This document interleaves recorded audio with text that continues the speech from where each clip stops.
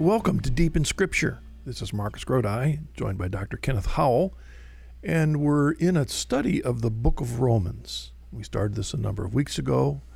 If you're tuning into us for the first time, you can go to our website, deepinscripture.com, and you can listen to all the archived programs. In fact, they go back a number of years, but this particular series that Ken and I have been doing, we've started a couple weeks ago, and today we're going to look at chapter 2 of Romans, verses 6 through 24, a fairly large section.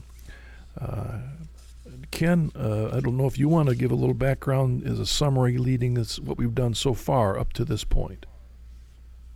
Well, it's, Marcus, this text is a wonderful lead-in to Paul's main point in Romans, and that is he's answering the question of what is the gospel. And the gospel of Jesus Christ is that faith in him, and then followed by commitment to him and living a Christian life, a life that is both individual and in the corporate life of the church.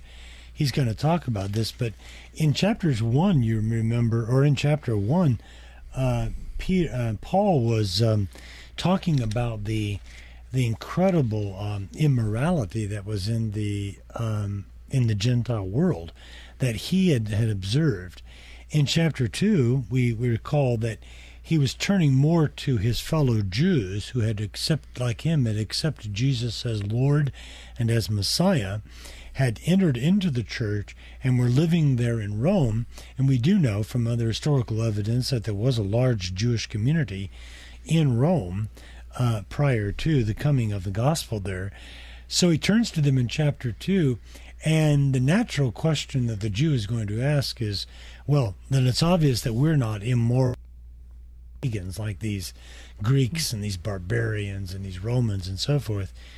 And Paul is going to deliver a very difficult message to his fellow Jews, and that is, no, we're all under sin. We all have sinned and come short of the glory of God, as he's going to say in chapter 3, verse 23. But in chapter 2, he's trying to deal with this question of what is it to be a Gentile and not have the law? What does that mean with regard to sin? And then the rest of chapter 2, what is it to be a Jew? To have the law, know what is right and wrong, but still committing sin, to still be guilty before God. Something we may take for granted and not appreciate when we listen not just to Romans, but to the other letters of Paul, Galatians, Ephesians, Colossians, Philippians, 1st and 2nd Corinthians, and if you want to throw Hebrews into that pot, you can, is to realize that what we're experiencing when we listen to these letters is like two rushing rivers coming together into a rapids, a very tumultuous rapids that is forming one river. And these letters by Paul are trying to help this tumultuous combination of the Jewish heritage, Jewish Christians, and then Paul's new Gentile churches, which are now Gentile converts, come together into one church. And the struggle then is what is essential of the gospel. We got the Jews saying this is essential, and the Gentiles saying something else is, or that some things aren't essential. And part of that battle is going to be, well, is circumcision essential or not to the gospel? And we'll deal with that next time. But we're leading into the battle between these two groups, right? Coming together into one church. And the battle of what that brings in morality and theology and doctrine and ecclesiology and all of that stuff, because they bring with them their rivers of tradition and assumptions into this battle. So we're going to pick up that in just a moment, but what we'd like to do every weekend, of course, is to pick up an email that we receive from our listeners, and we encourage you. We'd love to hear your emails, your questions, your comments, and in ways in which this program is an encouragement to you, or ways you'd like us to improve on the program.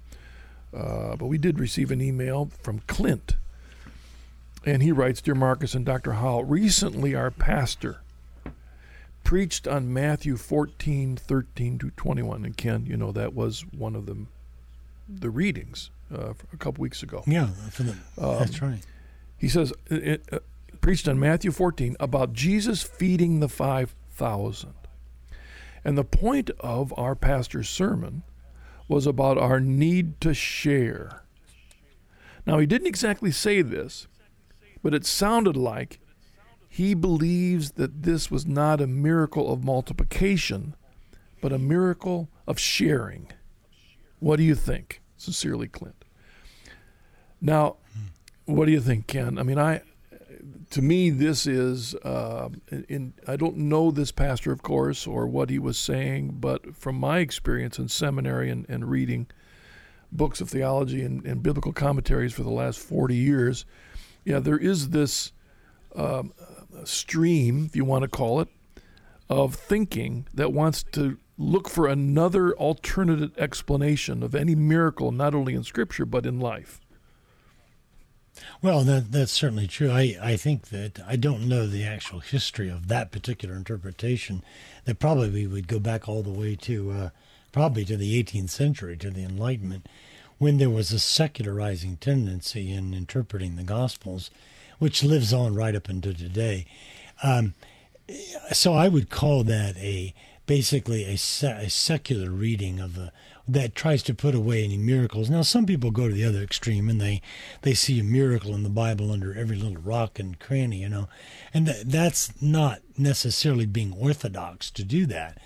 But neither is it taking account of what the text is saying very clearly when the text begins. It says there in Matthew 14, verse 17, that Jesus says, well, you give them something to eat. And then they say, well, all we have here are 5 loaves and 2 fishes. And then he sets them down and he feeds them. And then at the end of the story, it said that they ate and everybody was filled. Well, they took up 12 basketfuls of surplus food. Well, was that because Ken, I just got to throw in here, because I do remember reading a commentary years ago. I won't mention the commentary's name, but literally described it as, all these people would never have thought about going way off into the wilderness without bringing food with them. They just had it in their backpacks, and everything, and they were hungry, and they forgot. They forgot that they had prepared. So when that little boy came forward with his fish and the loaves, they all said, we've got some. And then they looked around and they saw people that hadn't brought. So and when they shared, when it was all done, they realized that through the miracle of their change of attitude, and they opened their that's what it was. That it was just so heartwarming that not only had they opened their hands to feeding their neighbor, but they had truckloads left. So if only we would share, the world would be fed. On the one hand, that is a good call. But is that the reason that every single gospel has this story? The point is that takes away from the meaning of it being there. Well, part of the message of the Gospel of Matthew, as well as the other 4 Gospels, is the superabundance of God's grace. Now, God is a spiritual being. He doesn't have a physical body.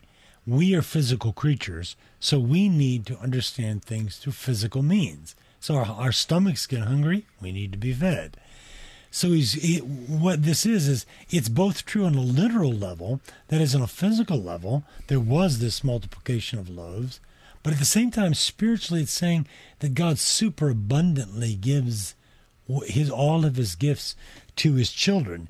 It's obvious in the Gospel of Matthew that Matthew has included the story for the same purpose that he included the virgin birth and other stories like that, to demonstrate that Jesus is indeed the Messiah of Israel. Because text after text in the Old Testament, in the Psalms, in the prophets, it speaks about God coming to feed his people. For example, look at Psalm 78. It's a long psalm, but it says in there that he fed them the bread of angels. In other words, he fed them the bread of heaven.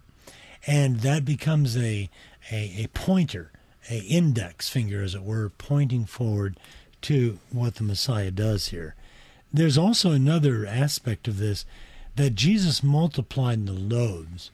Well, The Catholic Church believes that Jesus is still multiplying loaves, except it's now not physical bread, but it's that he's giving his body and blood in multiple places across the face of the earth.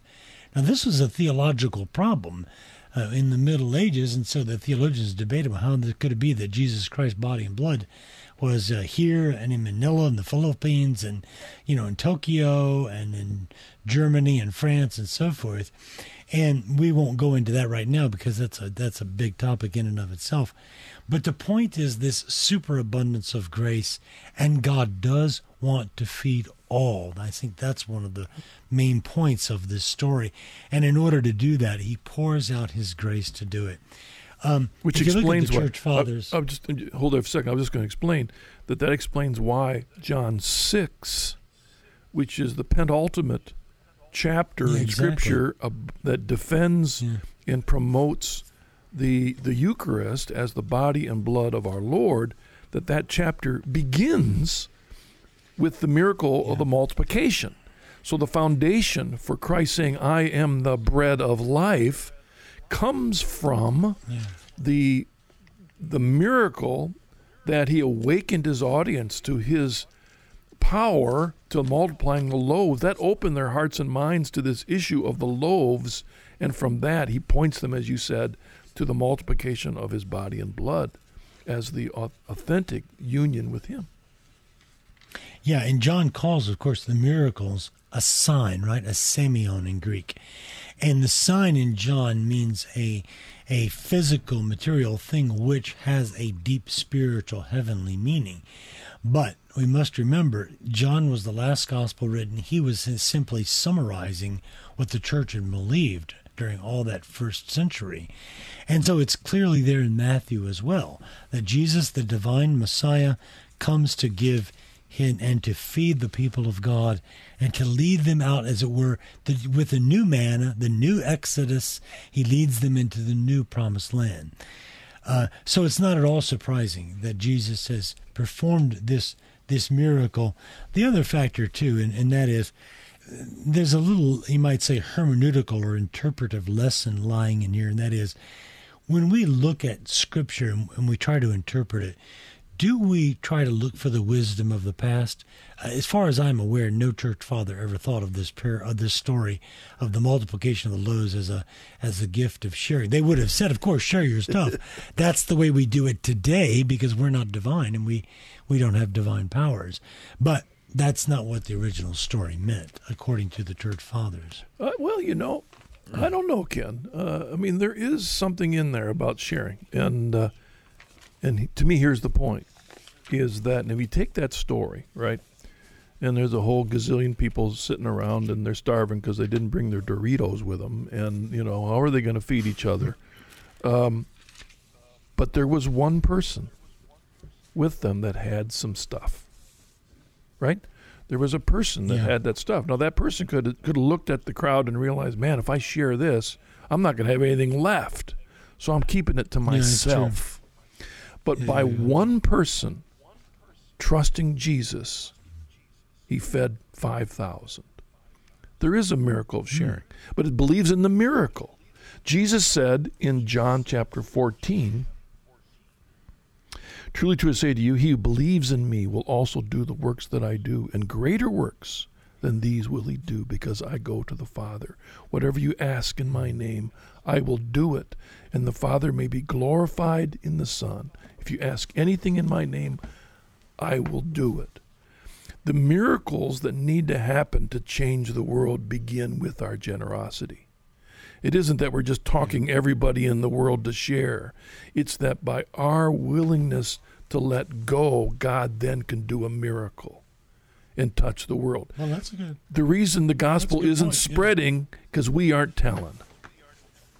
That's a good point. I do see your point here, that it's very much the case. And it's interesting that there's the human and the divine side, right? There's the human side that 5 loaves and 2 fish are brought forward. That's the gift of this individual. But then Jesus takes it, and he does what with it? Well, in verse 19, he takes the loaves and the fish, he looks up into heaven, he blesses them, and then he has the disciples distribute them. In other words, this is very much like the Eucharist. It's exactly, in fact, the same words that are used. He looks into heaven, he says the blessing, and then he distributes. So yeah, I see what you mean. There's the human side, there's the gift that we offer to God, and then he blesses that and multiplies it. He blessed it. He broke, gave those to the disciples. And my translation says, and the disciples refused to give it because they would not allow themselves to be servants. I'm not going to serve other people. I'm not going to debase myself to serve these people. Who do you think I am? No, the disciples served. That's what deacon means, serve. So the ability to Christ to do his miracles, to change lives, to multiply, needs our generosity and our humility to be channels of that miracle to those around us. I mean, there's a bit of sharing in this gospel. Oh yeah, I mean that's an excellent point. I was just talking yesterday with a priest friend of mine. I haven't talked to him in probably 5 or 6 years, and I was commenting to him. It's just amazing to me the generosity of heart that I see in many of our priests, at least in our diocese, where these men are working 14 hours a day. They're constantly on the go, and then when they get a few minutes, they try to take time for the quiet prayer that they should have, hours and hours for, but they don't get that time. And they're constantly giving out to people, and what a wonderful thing. Well, they're imitating our Lord Jesus Christ here and the original apostles in their sense of service. All right, Ken, thank you. Let's look at this passage today. We're going to look at a big section, Romans chapter 2, verses 6 through 24. If you got your Bible, open it up, or you can go to the website and look at the planning sheet that Ken and I use. And what I've done on the planning sheet is I've Ken and I have broken up the scriptures to show that there's an overall flow and an outline to St. Paul's thinking. And when I think about these two rivers coming together of the Gentiles and the Jews, the Jewish with their great tradition in the law and all that they bring, and let's face it, they assume they're the true church, they're the true Christians, and then you've got these outsiders, these Gentiles, who were, even though the prophets from the very beginning were saying that it was to be for all nations, they weren't really buying into that message for a long time, and so now we have these Gentile Christians coming in together, and we have this mess. Particularly in Corinth, there was a struggle there as well as other places in Galatia. So in Rome, there's the same thing. So Paul wants to move, as you say, Ken, into the main point of his passage where he's dealing with the Jew and the Gentile, but he does it very gently. And he begins back in verse 1 by talking about how everybody in the world has a basic knowledge of God in their conscience and has no excuse for not responding in holiness. But because of sin and our rejection of God, we move. All the Jews would be wagging their head up and down, and so would the Gentiles over there in their separate corners. Paul wants to bring them together. And so he begins in verse 6 in this section with kind of a summary view of the two paths. And I'm going to read these sections, so Ken, I'm going to spend the rest of the whole radio program reading the text. but in case the audience doesn't hear, I want to hear the flow. So he begins in verse 6 through 8 with two sides. He's not saying Jew and Gentile, he's saying people in general who hear God and then not respond. He says in verse 6, for God will render to every man according to his works. On the one hand, to those who by patience and well-doing seek for glory and honor and immortality, he will give eternal life. On the other hand, verse 8, but for those who are factious and do not obey the truth, but obey wickedness, there will be wrath and fury. Then in verse 9 and 10, he repeats the same thing, but he introduces very gently the two groups, Jew and Gentile. Verse 9, on the one hand, There will be tribulation and distress for every human being who does evil, the Jew first, and also the Greek. And then, on the other hand, verse 10, but glory and honor and peace for everyone who does good, the Jew first, and also the Greek. So St. Paul is introduced into the discussion, the Jew and the Greek. Then in verse 11 and 13, he addresses it directly. Verse 11, for God shows no partiality. Then he explains on that, verse 12 and 13. On the one hand, all who have sinned without the law will also perish without the law.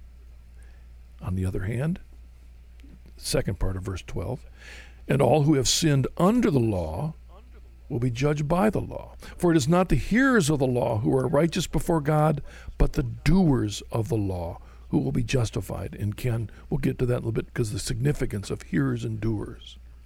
But then in verse 14 and 16, he even goes farther. On 14 and 16, he addresses the one river of the Gentile Christians. And then 17 through 24, he deals with the Jewish. In 14 through 16, when Gentiles who have not the law do by nature what the law requires, they are a law to themselves, even though they do not have the law. They show that what the law requires is written on their hearts, while their consciences also bear witness, and their conflicting thoughts accuse or perhaps excuse them on that day when, according to my gospel, God judges the secrets of men by Christ Jesus. And then verse 17, he deals with the Jews.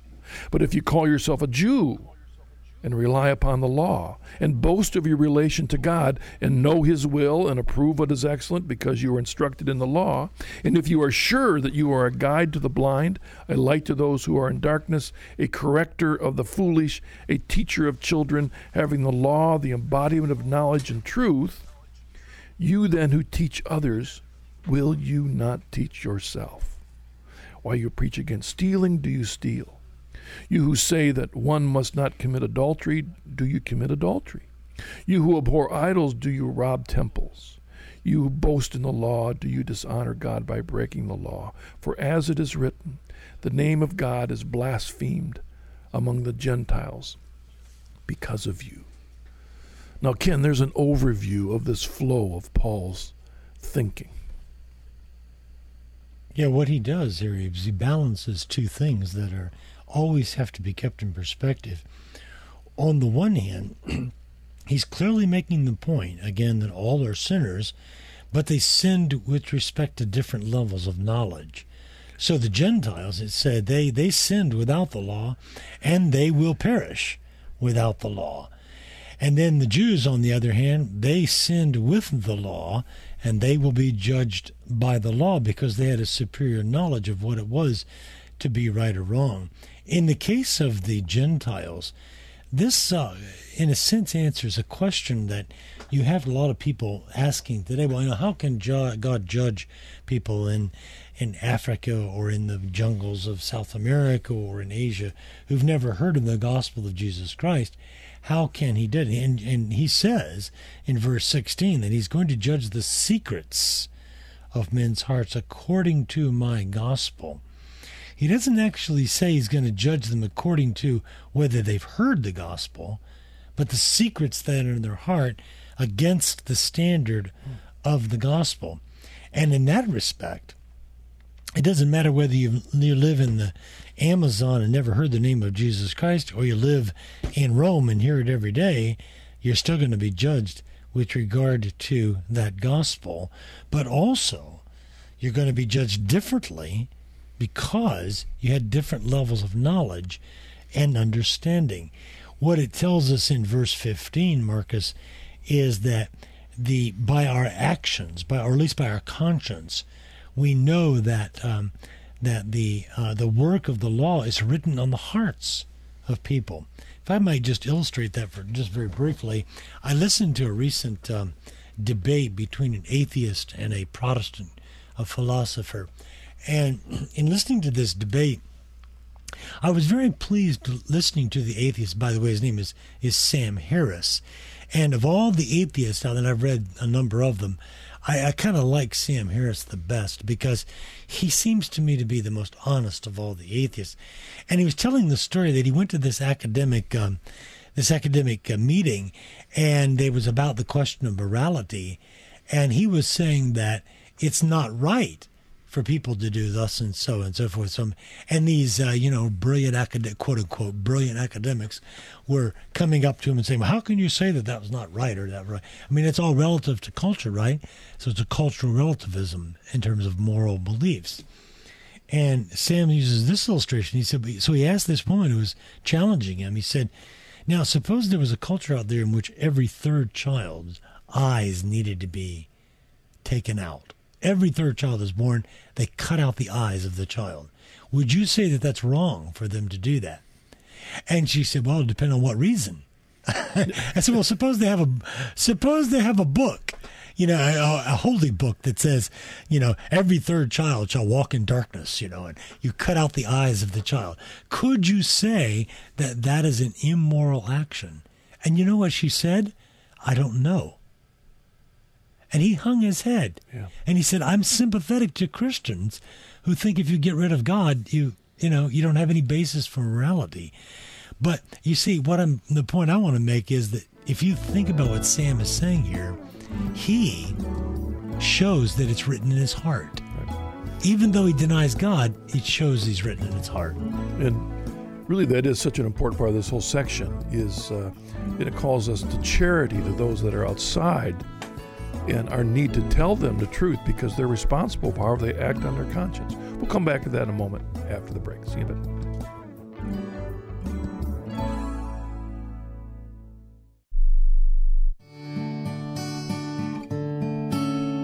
Hello, I'm Marcus Grodi, the host of this program, and I'd like to tell you about my newest book, What Must I Do to Be Saved?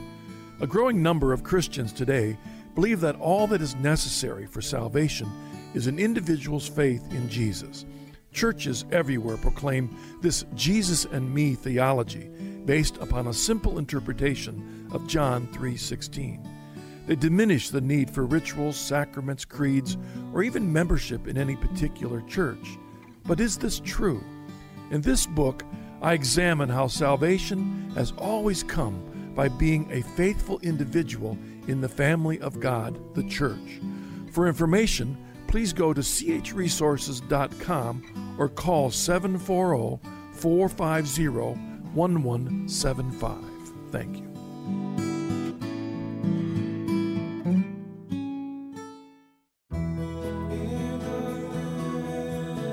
Next time on The Journey Home, Marcus welcomes revert to Catholicism Sean Chapman to the show. See how his studies led him home to the Catholic Church.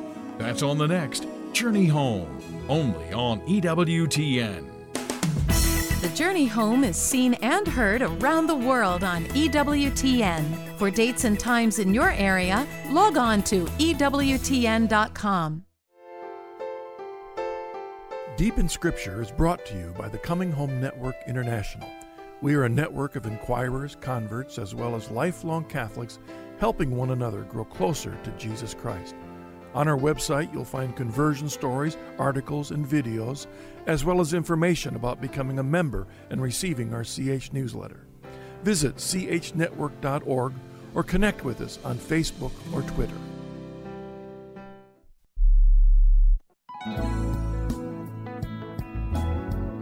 Welcome back to Deep in Scripture. This is Marcus Grodi and Dr. Kenneth Howell, and we're looking at Romans chapter 2, verses 6 through 24. And I spent some time, read through the whole section. I hope you have your scriptures in front of you or the printout that's on our website just to follow it through to see the flow of St. Paul's thinking.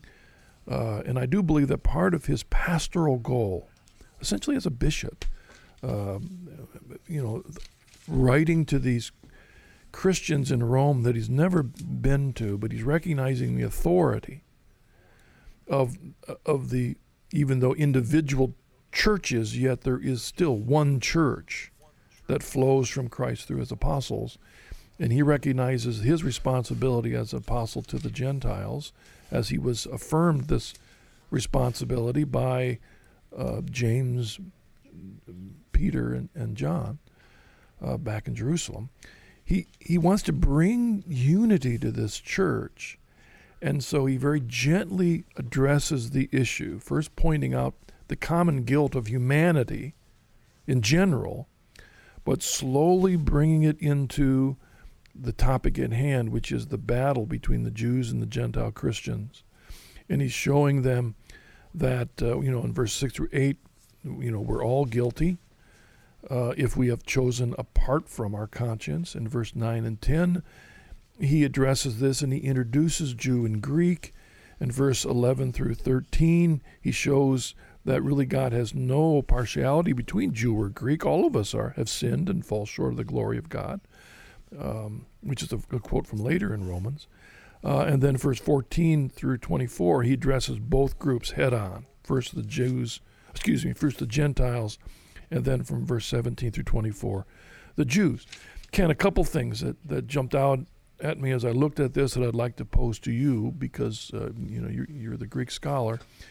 In verses 9 and 10, when he's introducing the subject of the Jew and the Greek, he's saying there will be tribulation and distress for every human being who does evil, but glory and honor and peace for everyone who does good. So he emphasizes the doing of good or the doing of evil as the criteria.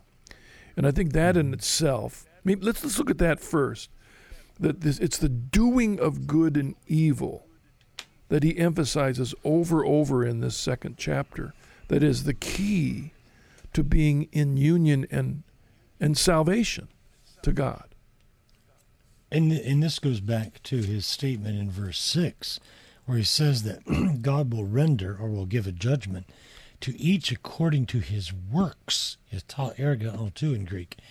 In other words, it's not enough just to know. It's not enough just to hear. I'm reminded of the Lord's words in John chapter 15, when he's telling the story about the parable, remember, of the I am the vine and you are my Father is the vine dresser. And he says in chapter 15, I think it's in verse 10, he says that you're going to be blessed if you do these things. He says, not that you just know them, but that you do them. You obey my commandments. That's what will bring you blessing. And he says, you will remain in my love if you do these things. You know, Marcus, this theme about doing the will of God is so prevalent in the New Testament. We remember our Lord's words in, I think it's Matthew chapter 7, certainly in the Sermon on the Mount, where Jesus says that the man who hears the word but doesn't act upon it is like the man who builds sand. On the other hand, the man who hears and acts upon it is like a man who's building his house on a rock, right? So Jesus is clearly contrasting hearing, understanding with the mind, but then doing. And probably one of the clearest passages in the entire New Testament is found in James chapter 1. Let me read that briefly. James chapter 1, verse 22 and following. He says, become doers of the word and not hearers only, as if to deceive yourself. Because if anyone is a hearer of the word and not a doer, he's like a man who looks into a mirror at his face, his native face. He looks into a mirror. He contemplates himself, but when he goes away, he forgets what he's like. But the one who who peers into the perfect law of liberty and abides in it, and is not just a forgetful hearer, but a doer of the work, he will be blessed in his doing, it says. You know, it's amazing to me that Christians could have ever thought with these kinds of texts that it was ever sufficient enough just to sort of believe intellectually in Jesus. Now, the Bible says, of course, believe in the Lord Jesus Christ, you will be saved. But then we have to ask the question, what does it mean believe? Well, believing in the Bible without going into great detail is a matter of commitment, and that means doing. Following right up on that, Ken, if we look in John chapter 6 and beginning with verse 27, what's significant about this following section, Ken, is it follows right after the multiplication of the loaves, right? And the people wanted to make him king. So what's the significance of that? Well, they all opened their pockets and they shared with one another, and they had all this left over, and they were happy, and they went home full. No, that's not what happened. Is that there was a miracle that Christ multiplied, and that leads for the foundation of what will come later. But right after that sign, Jesus says, "Do not labor for the food which perishes, but for the food which endures to eternal life, which the Son of Man will give to you, for on him has God the Father sent his seal." And then they said to him, "What must we do to be doing the works of God?" Again, it's this issue of doing, right? Doing. What must we do? And Jesus answered, "Well, this is the work of God, that you believe in him who he has sent." Ken, this is where the foundation, where, what do we do? It's believing in Jesus. It's faith in him alone. That's all that it's about. But again, when taken out of the context of the chapter, later he says, "Unless you eat my body and drink my blood, you cannot have life within you." The context of believing is not merely accepting the reality that Jesus existed, or that he's the Son of God, or that he's the incarnate deity in human flesh. That's the beginning. It's what significance does this therefore mean? And it should drive us to our knees to become living sacrifices, as Paul will say later in Romans chapter 12. Our life, believing in Jesus, means that our life is to be a living sacrifice. Everything is to be different. And how we live is to make all the difference in the world. And to me, that's the point here that Paul's getting at in this section. You either do good or not means, do you believe in me? Has it made a difference in your life? Exactly. The biblical concept of faith, and you read that text in John 6, which is when he asks, well, what should we do? And he says that you believe, right? Well, what does it mean to believe? Well, let me just read one verse, and I want to translate a little differently than you might find in your Bibles. This is in John chapter 2, verses 23 and 24. When he was in Jerusalem in the feast of the Passover, listen, many believed on his name when they saw the signs that he did. But Jesus did not believe in them. Imagine that. Now, I'm translating a little differently, but here's what it means. The same Greek word is used. That's why I used the word pisteuo, to believe, and what it means. Yeah, my translation is he did not trust in himself in them. That's what you're saying. Exactly. It's the same thing. It shows that the word pisteuo doesn't mean just intellectually believe. It means to entrust oneself. So when he says that you may believe on the Son of Man, that you may believe on the one the Father sent, it means that you entrust your life to him. And it's exactly what you're saying, quoting Paul in Romans 12 about living a sacrificial life. It's kind of like we mentioned last week, that believing in Jesus Christ is not merely trusting that he is the one bridge over this chasm that separates us from God, a one-time acceptance of Jesus as our Lord and Savior. We then enter over the bridge, we've entered over the chasm, we've arrived. In reality, we see Scripture in the church fathers and the spiritual writers for the last 2,000 years emphasizing that it's like we're going through this long cavern of cave that has challenges and suffering and joys, and we entrust our lives to Jesus, that he's going to guide us through this long journey. And these Jews and Gentiles are coming together in this horrendous the two rivers coming together. How are we going to come together into one church? And he's saying, trust Jesus. He will bring unity and love and humility out of this mess so that we can stand together united in Christ. Well, if you think, to use your cavern example, which I think is a beautiful metaphor, think about it for a moment. What Paul is saying here when he says the Jew first and then the Greek, he's saying the Jews went into the cavern first. They went into that life journey with God. God was gracious enough to give them the law, the covenants, as he's going to say in chapter 9. He gave them all of these gifts, the sonship, the adoption, as he calls it. So in that sense, the Jews were privileged. And we should still believe that today as Christians, that the Jews were our older brothers and sisters in faith. But there wasn't a period there. There was a comma in God's plan. And he's saying to the Gentiles, I want you to come into this as well. I want you to walk this journey with my fellow Jewish people. I'm going to have you expand a little bit more, because in verse 9 and 10, he could have just said, there will be tribulation and distress for every human being who does evil, but glory and honor and peace for everyone who does good.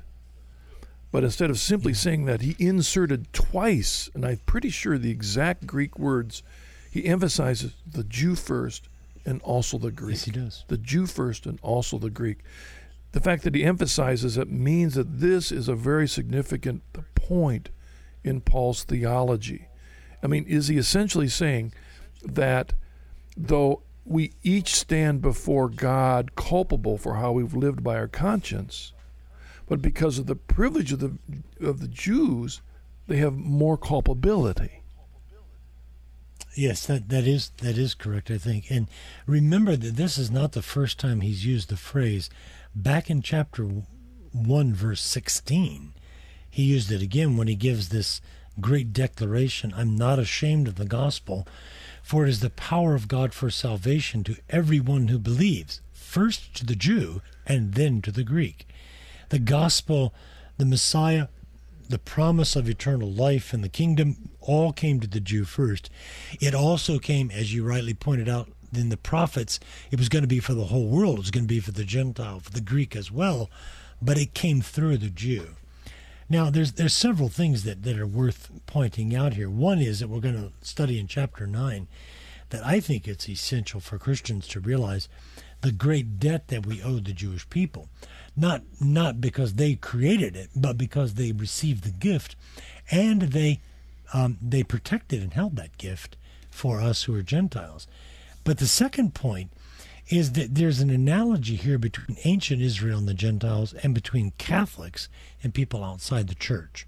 We have been privileged beyond measure with the gift of the church, the gift of the Eucharist, the gift of the Pope, the gift of Mary, all of these wonderful treasures that we have. And we, like the Jews, will be held to a greater standard than others. That's why we have to be more zealous.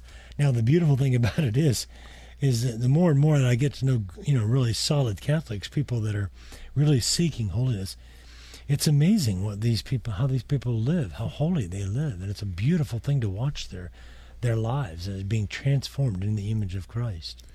Ken, this section reminds me of back when I was in seminary, that there was a battle amongst evangelicals between two ways of understanding and interpreting not just Scripture, but all of church history. And you and I come from similar seminary backgrounds, which we would, on the one hand, we would say covenantal, that we would have looked at salvation history beginning with Adam all the way through as a series of covenants, as God was wedded to his people. And it was a continuity that existed all the way through Abraham, Isaac and Jacob and Moses and David and Solomon, and this long line of how God had continually dealt with his people through the prophets, and then our Lord Jesus as a fulfillment of this. And we see the transition from the Old Testament covenantal people of God to the church, this continuity. Now, that was my Presbyterian Calvinist covenantal background, but there was another whole interpretive grid out there that was represented by, I don't know if I should point fingers at certain groups, but it was dispensationalism. Yeah, exactly, that had a completely different interpretation. And Ken, there's a certain extent that the problem with this dispensationalist idea, which so influences so many of our separated brethren, is it really makes it difficult how to interpret the very verses that we're looking at in Romans. How do you mean that? What do you say? Well, I mean this continuity of the Jews and the Greeks, and the continuity of receiving a law and passing it onward, as opposed to there was the Jewish dispensation and that's ended, and then there's a new dispensation, and that because the Jews didn't respond, then we have a whole new dispensation that God hadn't really planned, and that was the time of the church. And that, so they break it up into these dispensations, and therefore don't recognize the beauty and the importance of the continuity Yeah, that's right. Yeah. Well, I think it's very clear that there's both continuity and discontinuity, and depending on what you emphasize more, right? And dispensationalists tended to emphasize the discontinuity, especially classic, you might call them classic dispensationalists like J.N. Darby, who started dispensationalism back in the 19th century. One of the biggest names was C.I. Scofield, right? The famous Scofield Bible. And he had that vision like you talked about, where you had these different dispensations to the point where there were different means of salvation in these different dispensational periods.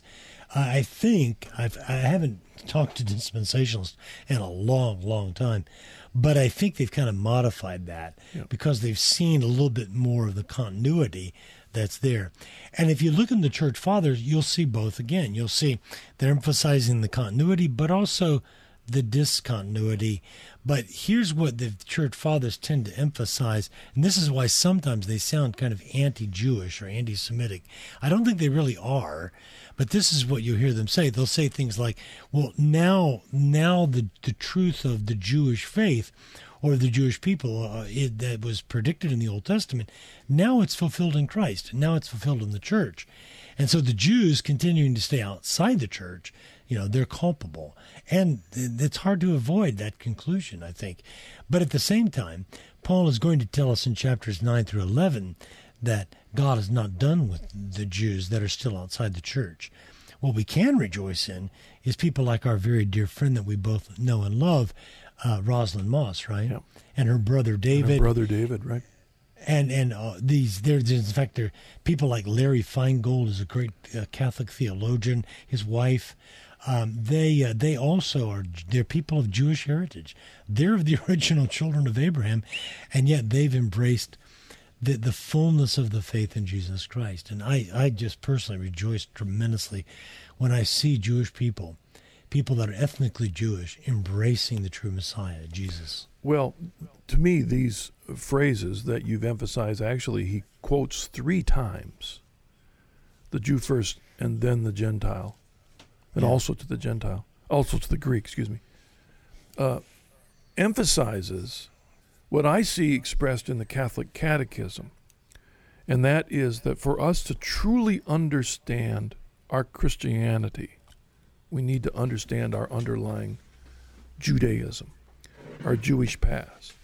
To understand the necessity of the church, we need to understand that our whole Christian faith was built on the idea that God always offered salvation through his people.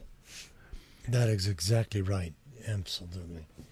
Well, and just to pick up on that, Marcus, one of the things that brought me into the Catholic Church in the early 1990s when I was struggling with this question, I was teaching classes on the Old Testament prophets, and I could see very clearly in the prophets this promise of a time when God's new covenant people would be characterized by at least 4 things. They would be one, they would be holy, they would be Catholic, and they would be apostolic. They'd be missionary people, as Pope Benedict and John Paul emphasized so rightly. In other words, there it is, right there in the Old Testament. You're putting your finger on it. This is why I think Scott Hans, our colleague's books have been very helpful to people, because what Scott has done is been able to show people this background. Well, we saw that background in our Calvinist heritage because we went through the Old Testament in what some people would think is great detail, right?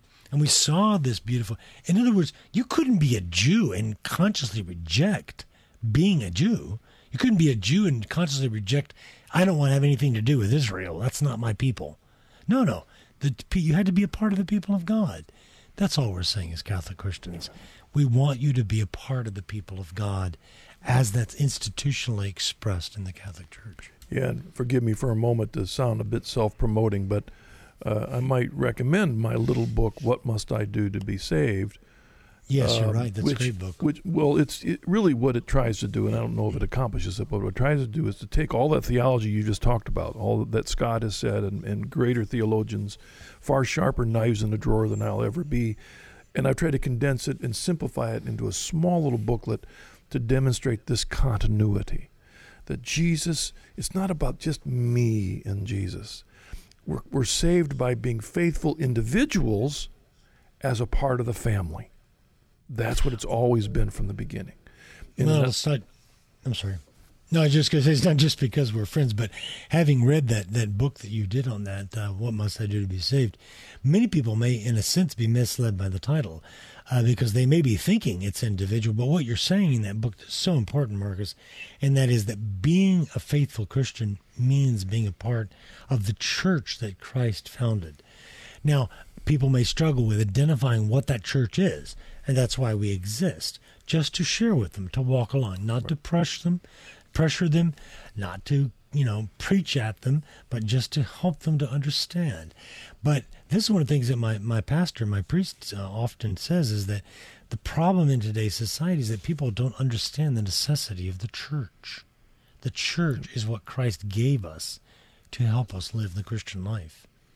This last section in this part we're going to look at for the last couple minutes, Ken, is where he's, in verse 17 on, where he's dealing with the Jews who are, Jew first.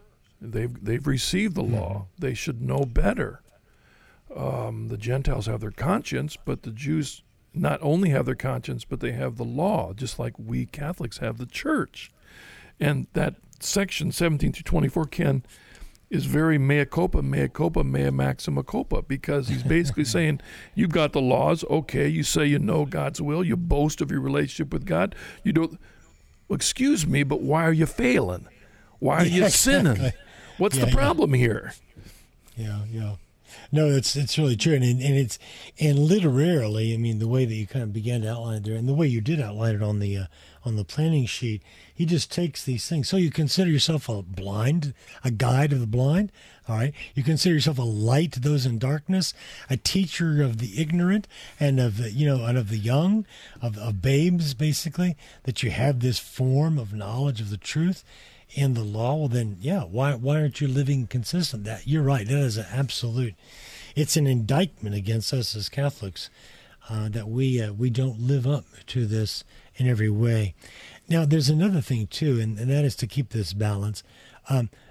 This raises the question of what is hypocrisy, and this is a very important thing to clarify. Hypocrisy is not the same as sin. Sin is not living up to the standard.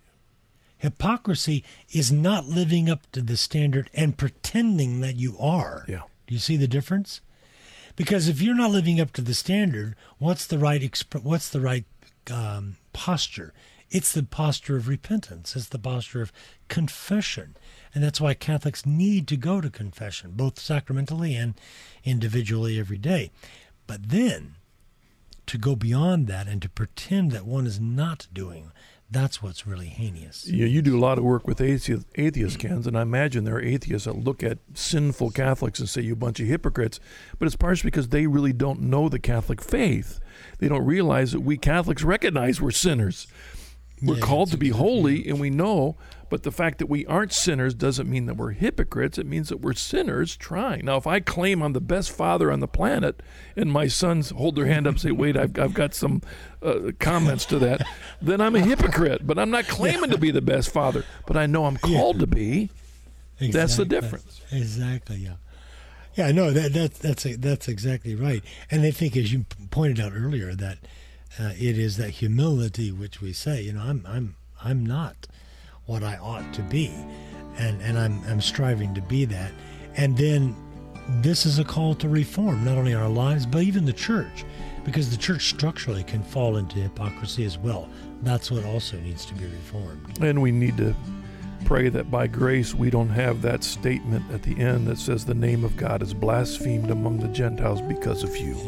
Yeah, we pray that our lives are not a scandal. We want to be a faithful witness to Jesus Christ and His church. Well, Ken, thank you for joining us again on this time. Always appreciate it, my friend. And thank you for joining us on this episode of Deep in Scripture. I hope it's been encouragement to you. Please let us know. Send us an email at dis@chnetwork.org. And join us again next week. We'll continue with our study of the book of Romans. And we hope that this will draw us closer to Christ and His church. God bless you.